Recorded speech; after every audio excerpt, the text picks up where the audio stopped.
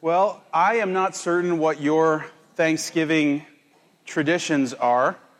Some of you have been around long enough to know some of my family's personal Thanksgiving traditions. And you know that every year we make loads and loads and loads of homemade noodles and then just eat as much starch as possible on Thanksgiving between stuffing and noodles and mashed potatoes. And then just there's a little sliver of turkey on my plate just to say I ate some protein too.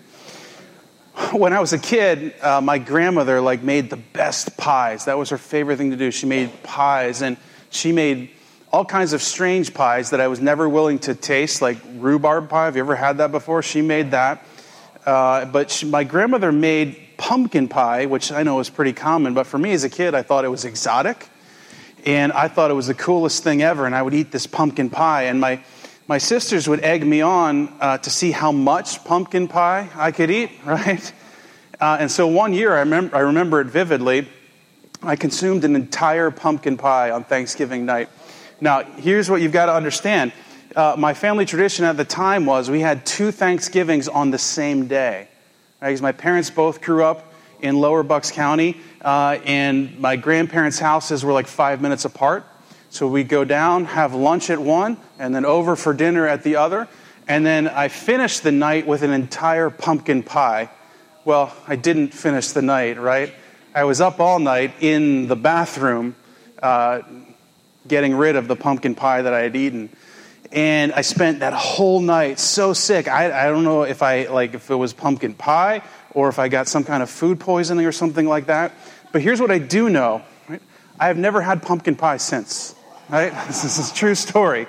I know that I still kind of like it, but the remembering what happened radically changed my perception on pumpkin pie to this day.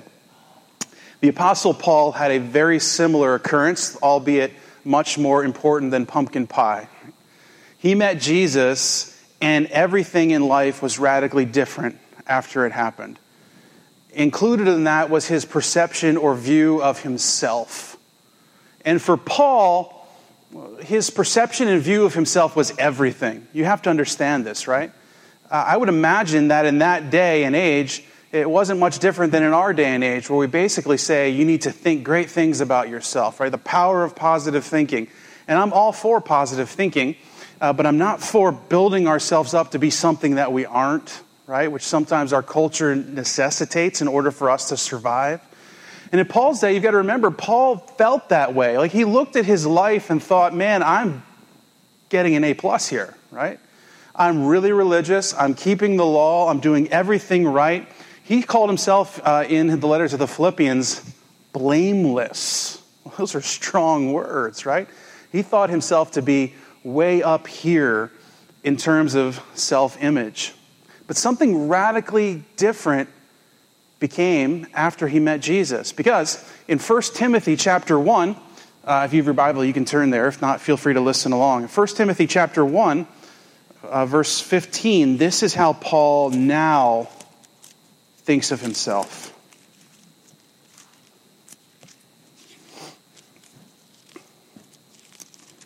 This is what Paul writes to Timothy. This is towards the end of his life. He's probably sitting in Roman prison.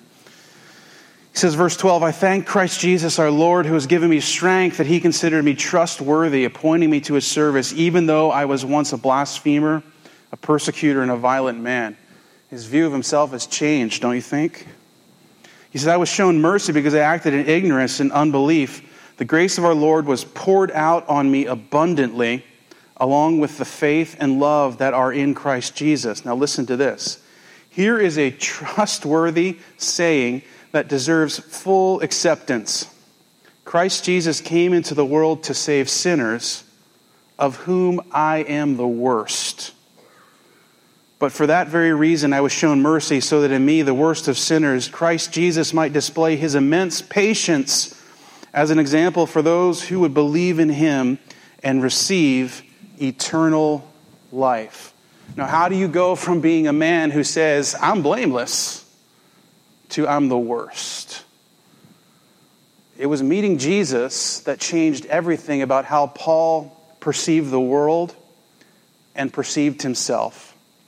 This morning, as difficult as it might be, and I enter into this gingerly, I want to suggest to you that a proper view of self is necessary for us to enter into the fullness of the gospel that Jesus offers to us.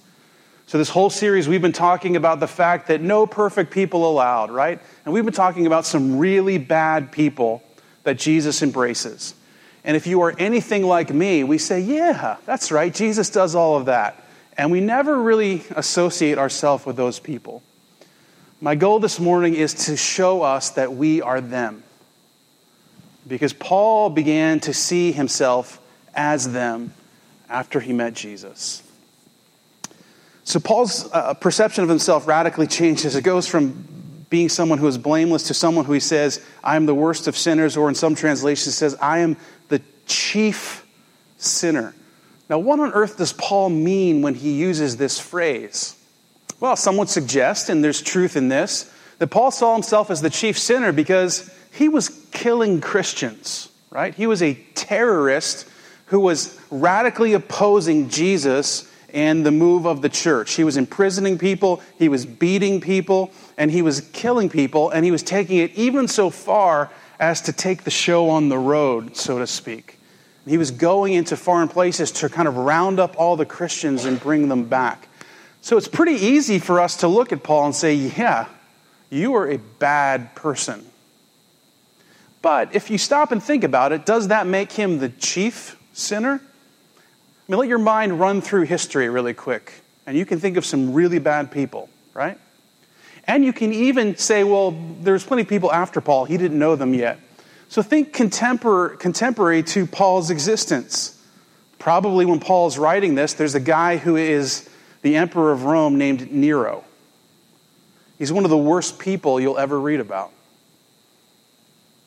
He persecuted the church so strongly that it says that his garden, his imperial garden, was lit by torches that were crosses with Christians on them on fire. Right?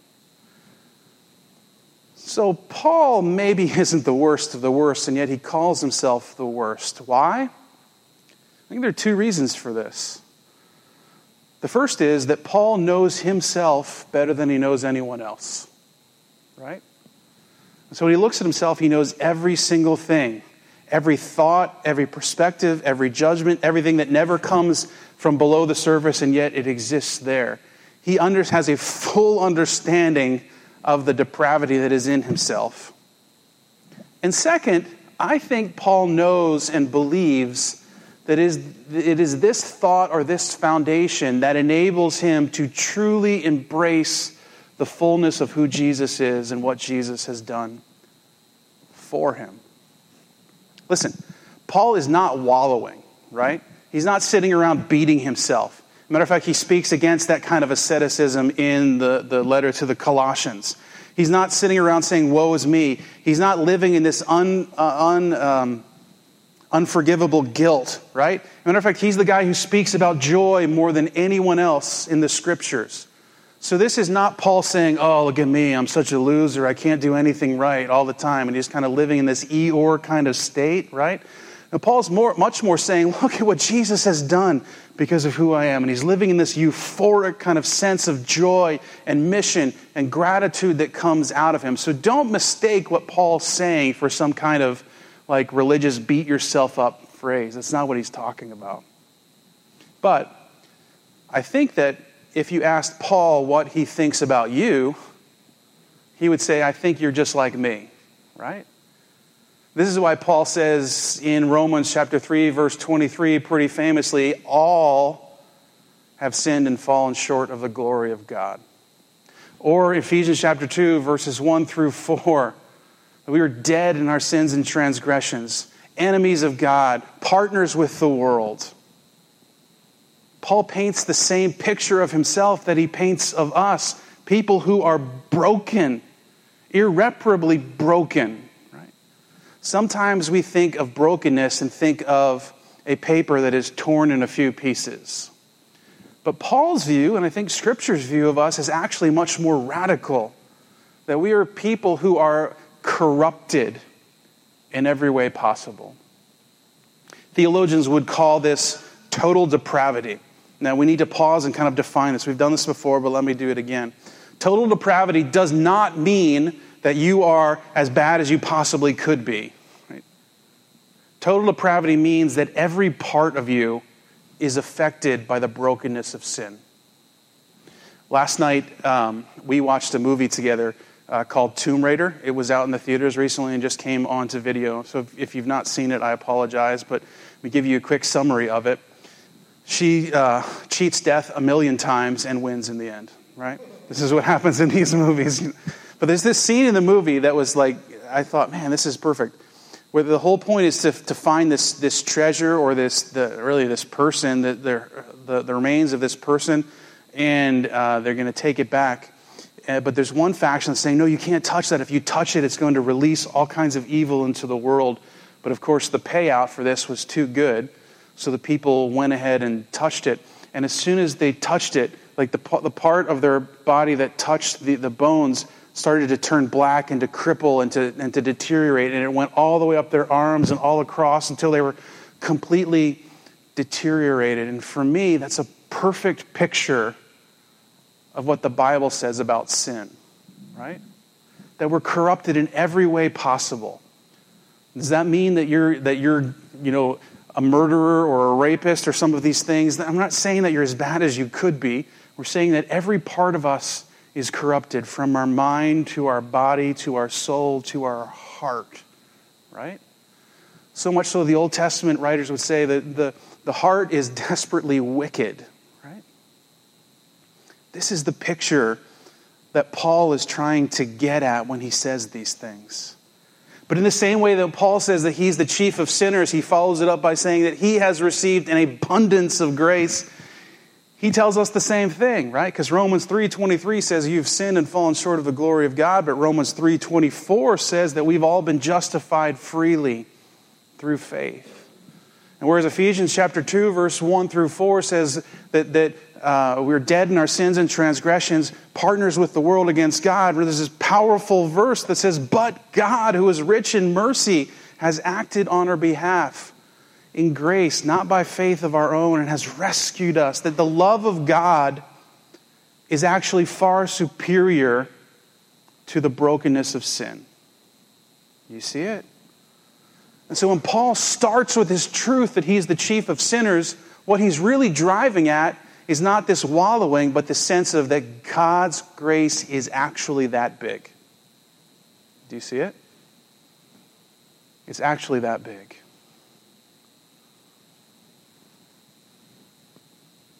Now, believing that sin is that big of a problem for us, that brokenness is that real for us, lends us to live in a certain way, Paul would suggest. And really, there's two things here. There's probably much more, but for our purposes, two things. The first is that it helps us avoid hypocrisy. And the second is that it enables humility in us, right? It helps us avoid hypocrisy, and it enables humility in us. See, hypocrisy is the result of living life through a lens of perfection rather than through a lens of brokenness. Oh, you see it? Not that you see yourself as perfect, but you see yourself as on the journey to perfection and ranking other people in regards to perfection, as opposed to seeing the world through a lens of brokenness. Hypocrisy really can be defined in two ways. The word hypocrite or hypocrisy is thrown around in lots of ways. Not that it's not true, but there's really two kind of core ideas to hypocrisy. The first would be like judging other people without being aware or taking account of the problems that you have, right? That's one sense of hypocrisy. Another sense of hypocrisy is sort of putting on this moral superior exterior and looking down at other people without ever really dealing with the problem inside, right? It's why the word hypocrite in Greek is actually translated actor. Did you know that? It's someone just being fake, just acting. An exterior without dealing with the issue in the inside. Paul says, if you don't start with a gospel that says, I'm deeply broken, you are in grave danger of leading to a religion that puts on an exterior that never deals with the real issues, or leads you to judge other people without being completely aware of who you are. Jesus is the one who speaks about hypocrisy more than anyone else. And he talks about it all the time when he comes into contact with situations like this. A bunch of people who are hanging out at church, right? And I'm not calling anyone here a hypocrite. I'm just saying this is when the word tends to come up for Jesus, especially with the religious elite, the Pharisees of the day. And the word hypocrite or hypocrisy shows up all the time in the Gospel of Matthew. Because the Gospel of Matthew is written to Jewish people, right? People who are kind of drenched in the religion of the day, whereas the other Gospels are written more towards Gentile audiences. You will find the word hypocrite or hypocrisy countless times in this Gospel. And listen to the ways Jesus uses it.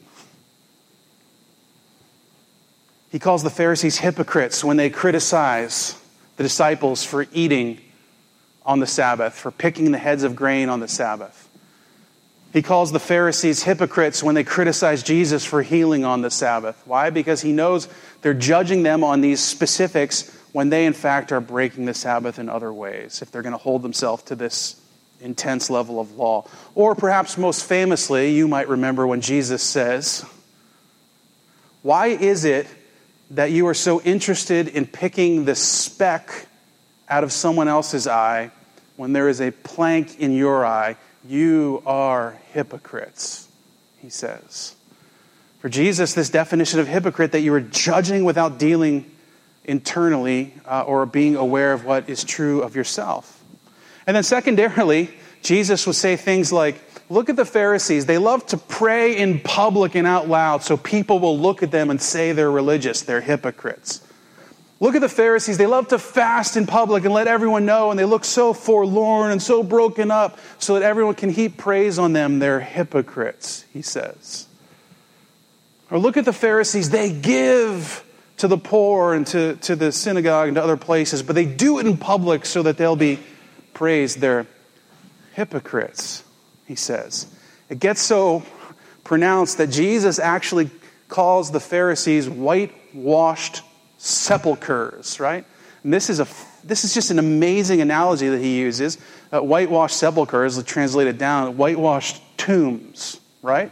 So he's basically saying, you are a house of something that is dead, and you're painting it to look really nice on the outside, right? This is what Jesus is saying.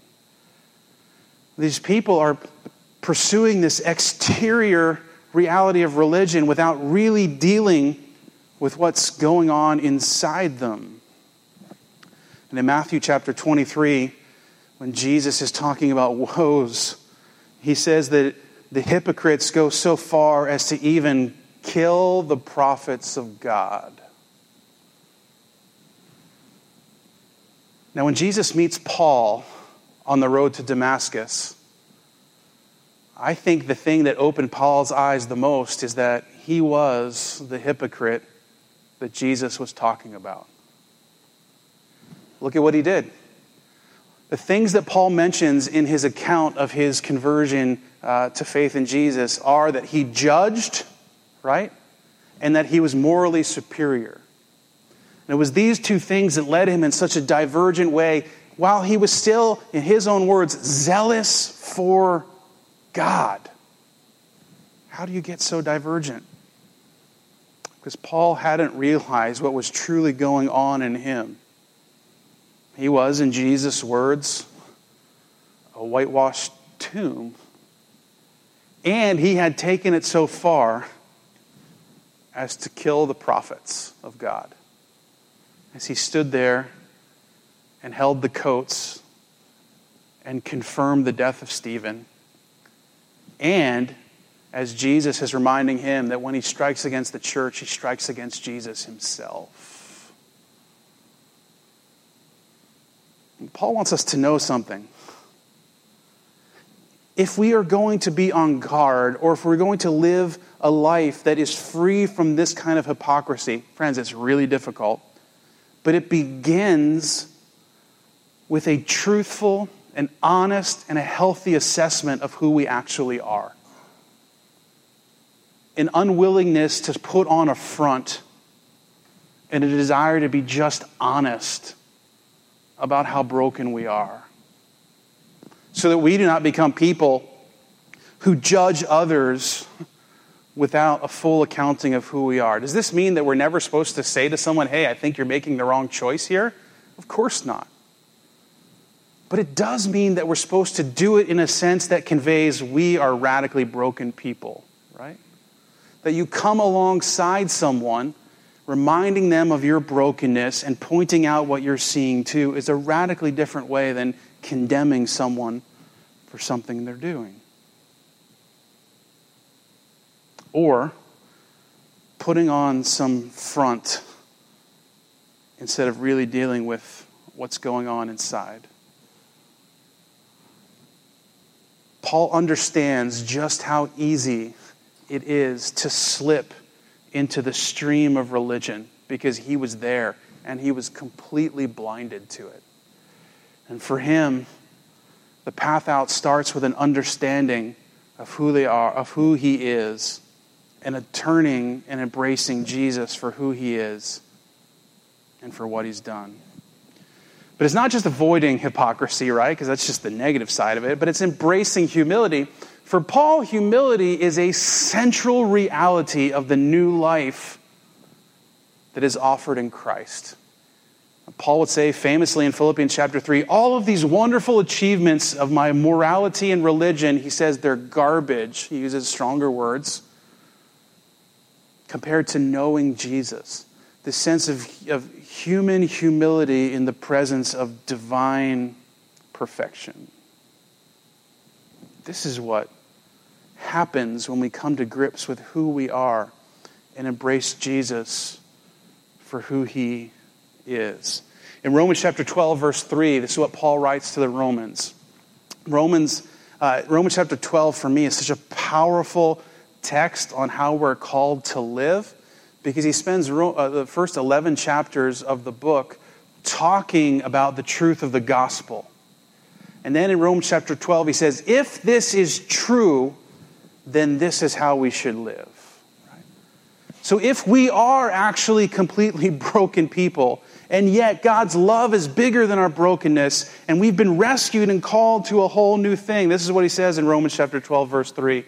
He says, do not consider yourself more than you ought to. He says, but instead view yourself, listen to this, with sober judgment. Do you hear that? Sober judgment.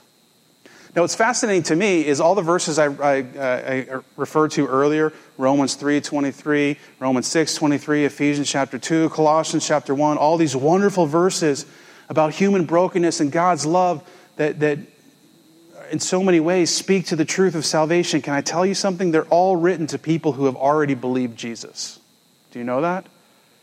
It's not that they don't apply to other people, but it's the sense that for Paul, these are not just entry points, they're foundational to living the life that God has called us to live. He says, look at yourself in sober judgment. One author says it this way, that humility deepens when we account for our honest brokenness and therefore grow in our gratitude for who Jesus is and for what he's done for us. That this is the Christian life. And for Paul, there's 4 things, and there's many more. If you want to dig through Romans chapter 12, there's lots to be seen there. But there's 4 really profound things that come out of this life of honest assessment of who we are and therefore entering into humility on the basis of who Jesus is. The first is what I'll call holistic worship. Holistic worship, that is, being a person who is defined by worship rather than simply someone who attends church gatherings, right?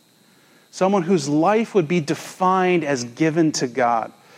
Paul very famously writes, Romans chapter 12, verse 1 and 2, he says, therefore, on the basis of this gospel, if this gospel is true, then the only acceptable thing that you can do is to offer yourself as a living and holy sacrifice to God. This is your spiritual service of worship.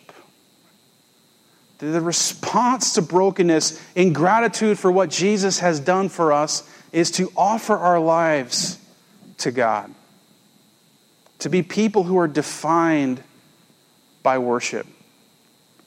The Old Testament oftentimes talks about worship in the sense of the fear of the Lord, right? You've heard that phrase? The fear of the Lord for me is not necessarily nervous jittering. It's more thinking lofty thoughts of God and less lofty thoughts of ourselves, right? This reverence that comes. So much so that the writer of Ecclesiastes would say, when I come into God's presence, I recognize that He is God, that I'm on earth, and I will let my words be few. Now, is he saying that God wants us to be really condensed in what we say to Him? No, he's using narrative imagery to say there's this reverent way in which you enter, this sense in which you understand who you are, and you understand what God has done for you that changes the disposition of how you engage God, right? The second thing, besides holistic worship, is true discipleship. The very next verse, it says, "So do not be conformed to this world, but be transformed by the renewing of your mind." It's speaking about change in who we are, growing to be more like Jesus. I'm always fascinated by the words that Paul and other writers choose. He chooses this word transform, right? Have you ever transformed something? It is not a small undertaking, right? You can redo things, you can repaint things, you can renovate things. To transform something is something pretty all-encompassing, right? Remember those shows where they would come in and they would transform a whole house for someone? Right? Versus the other shows where they come in and redo a room. All of it is overwhelming to me. But it's this radical transformation that happens. It's all encompassing. So, logic would tell me that if what Paul is saying is that we need an all-encompassing change, then it must be true that we've got a big problem. Right? That it's not just confined to the bathroom or to the upstairs bedroom, but it's the whole house. Right? A radical and massive transformation. And how does it happen? It happens through the gospel. Right? He says, don't be conformed to this world. That's what I don't want you to do. Be transformed. That's what I do want you to do. And then he goes to the how. By renewing your mind. Right? What does that mean? It means taking Romans 1 through 11, the entirety of the gospel, and bringing it to bear on every reality of your life. This is how you are transformed. This is how you are changed. And a big part of that reality is that you are broken in every way possible. Right? And a bigger part of that reality is, but God has loved you with a love that is stronger than anything that is broken. And He can and does bring you to the newness of life and offers you everything that you've longed for in terms of true identity. What does it mean to not be conformed to this world, but be transformed at your workplace when your boss is the worst and he's treating you or she's treating you the wrong way, not giving you what you think you deserve, not seeing the benefits that you're bringing to the company? Well, it means bringing the gospel to bear on the situation, saying, well, wait a minute. Let's start with the fact that I'm a deeply broken person, right? As great as I might think I might be in this job, fair enough, I may be performing very well. But when you begin to see yourself as a broken person, then you also understand that this person, the boss, is, yes, actually a broken person too. And that all of systems in the business are broken things. And the pursuit of fairness is not really the pursuit that God calls us to. He calls us to the pursuit of restoration and renewal. And it begins to change how you perceive the situation. This is how you transform your mind. You transform yourself through the renewing of your mind. As one example, there's about 1 trillion in every instance of life. In parenting your kids, in living with a roommate, in marriage, in all kinds of aspects. Paul says, foundational to being able to function in this world is being willing to admit that you are deeply broken. Right? Deeply broken. Third thing is genuine love. Verse 9 of Romans chapter 12 says, love must be It's a great verse, right? And it's hate what is evil, cling to what is good. But love must be sincere. This word sincere is a fantastic word. It's actually a Greek word that means unmasked, right? In those days, they would have actors who would wear masks to tell you what kind of performance they were doing. There was comedic masks, there were dramatic masks, so forth and so on. Paul is saying when you love, it is not for show, right? It is not some show or thing you're putting on. It's sincere and it's real. And where does it come from? From not thinking more of yourself than you ought, but rather considering yourself in sober judgment. You see it? That when you come to grips with your brokenness, it actually opens your heart to everyone else. My mom used to have a saying, and I love my mom, and I think this saying is true, and it's not her saying. Lots of people say it. She would say, "There but by the grace of God go I," right? And I get what's trying to be said in that saying, yet I wonder if the better way to say it is, "There go I." Right? That Paul's after this sense of embracing humanity in such a profound way because we're understanding just how broken humanity is. And it's not us against them or we're better than them, but a sense of pursuing the renewal that only the gospel can bring, that only comes when we embrace the gospel in a profound way, that only happens when we understand just how profound our need for the gospel actually is. To love in an unmasked way. Did you read the story about that GoFundMe mishap? Right? Did you read the story? These people who concoct, we tell the story from the beginning. She had been near a gas, or been pulled off the side of the road. Her car was out of gas. She had no money. There was a homeless veteran who was there who offered her his last $20. And she was able to take that and go and buy gas. And she went home and she was preserved by this man. And so when she went home, she wanted to start something to be able to repay him, to show him love and to do all these things. And so she started a GoFundMe, told the story of what this man had done for her, and she raised over $400,000. You read this? Over $400,000 for this man. The problem is, it was all a lie. Did you read the story? It was all fake. The story was made up. He never gave her money for gas. All three of the people were in on it, and they basically robbed people of $400,000 by a mass sense of love. Now, we don't do that, and yet much of our love is not sincere. And then the last thing is unity in the church. Verse 10, chapter 12 of Romans says, "Be devoted to one another in love and honor one another." Devotion and honor are strong terms. And they rise up. It says in chapter 12, verse 10, they rise up from actually thinking of others as more important than yourself, Paul says.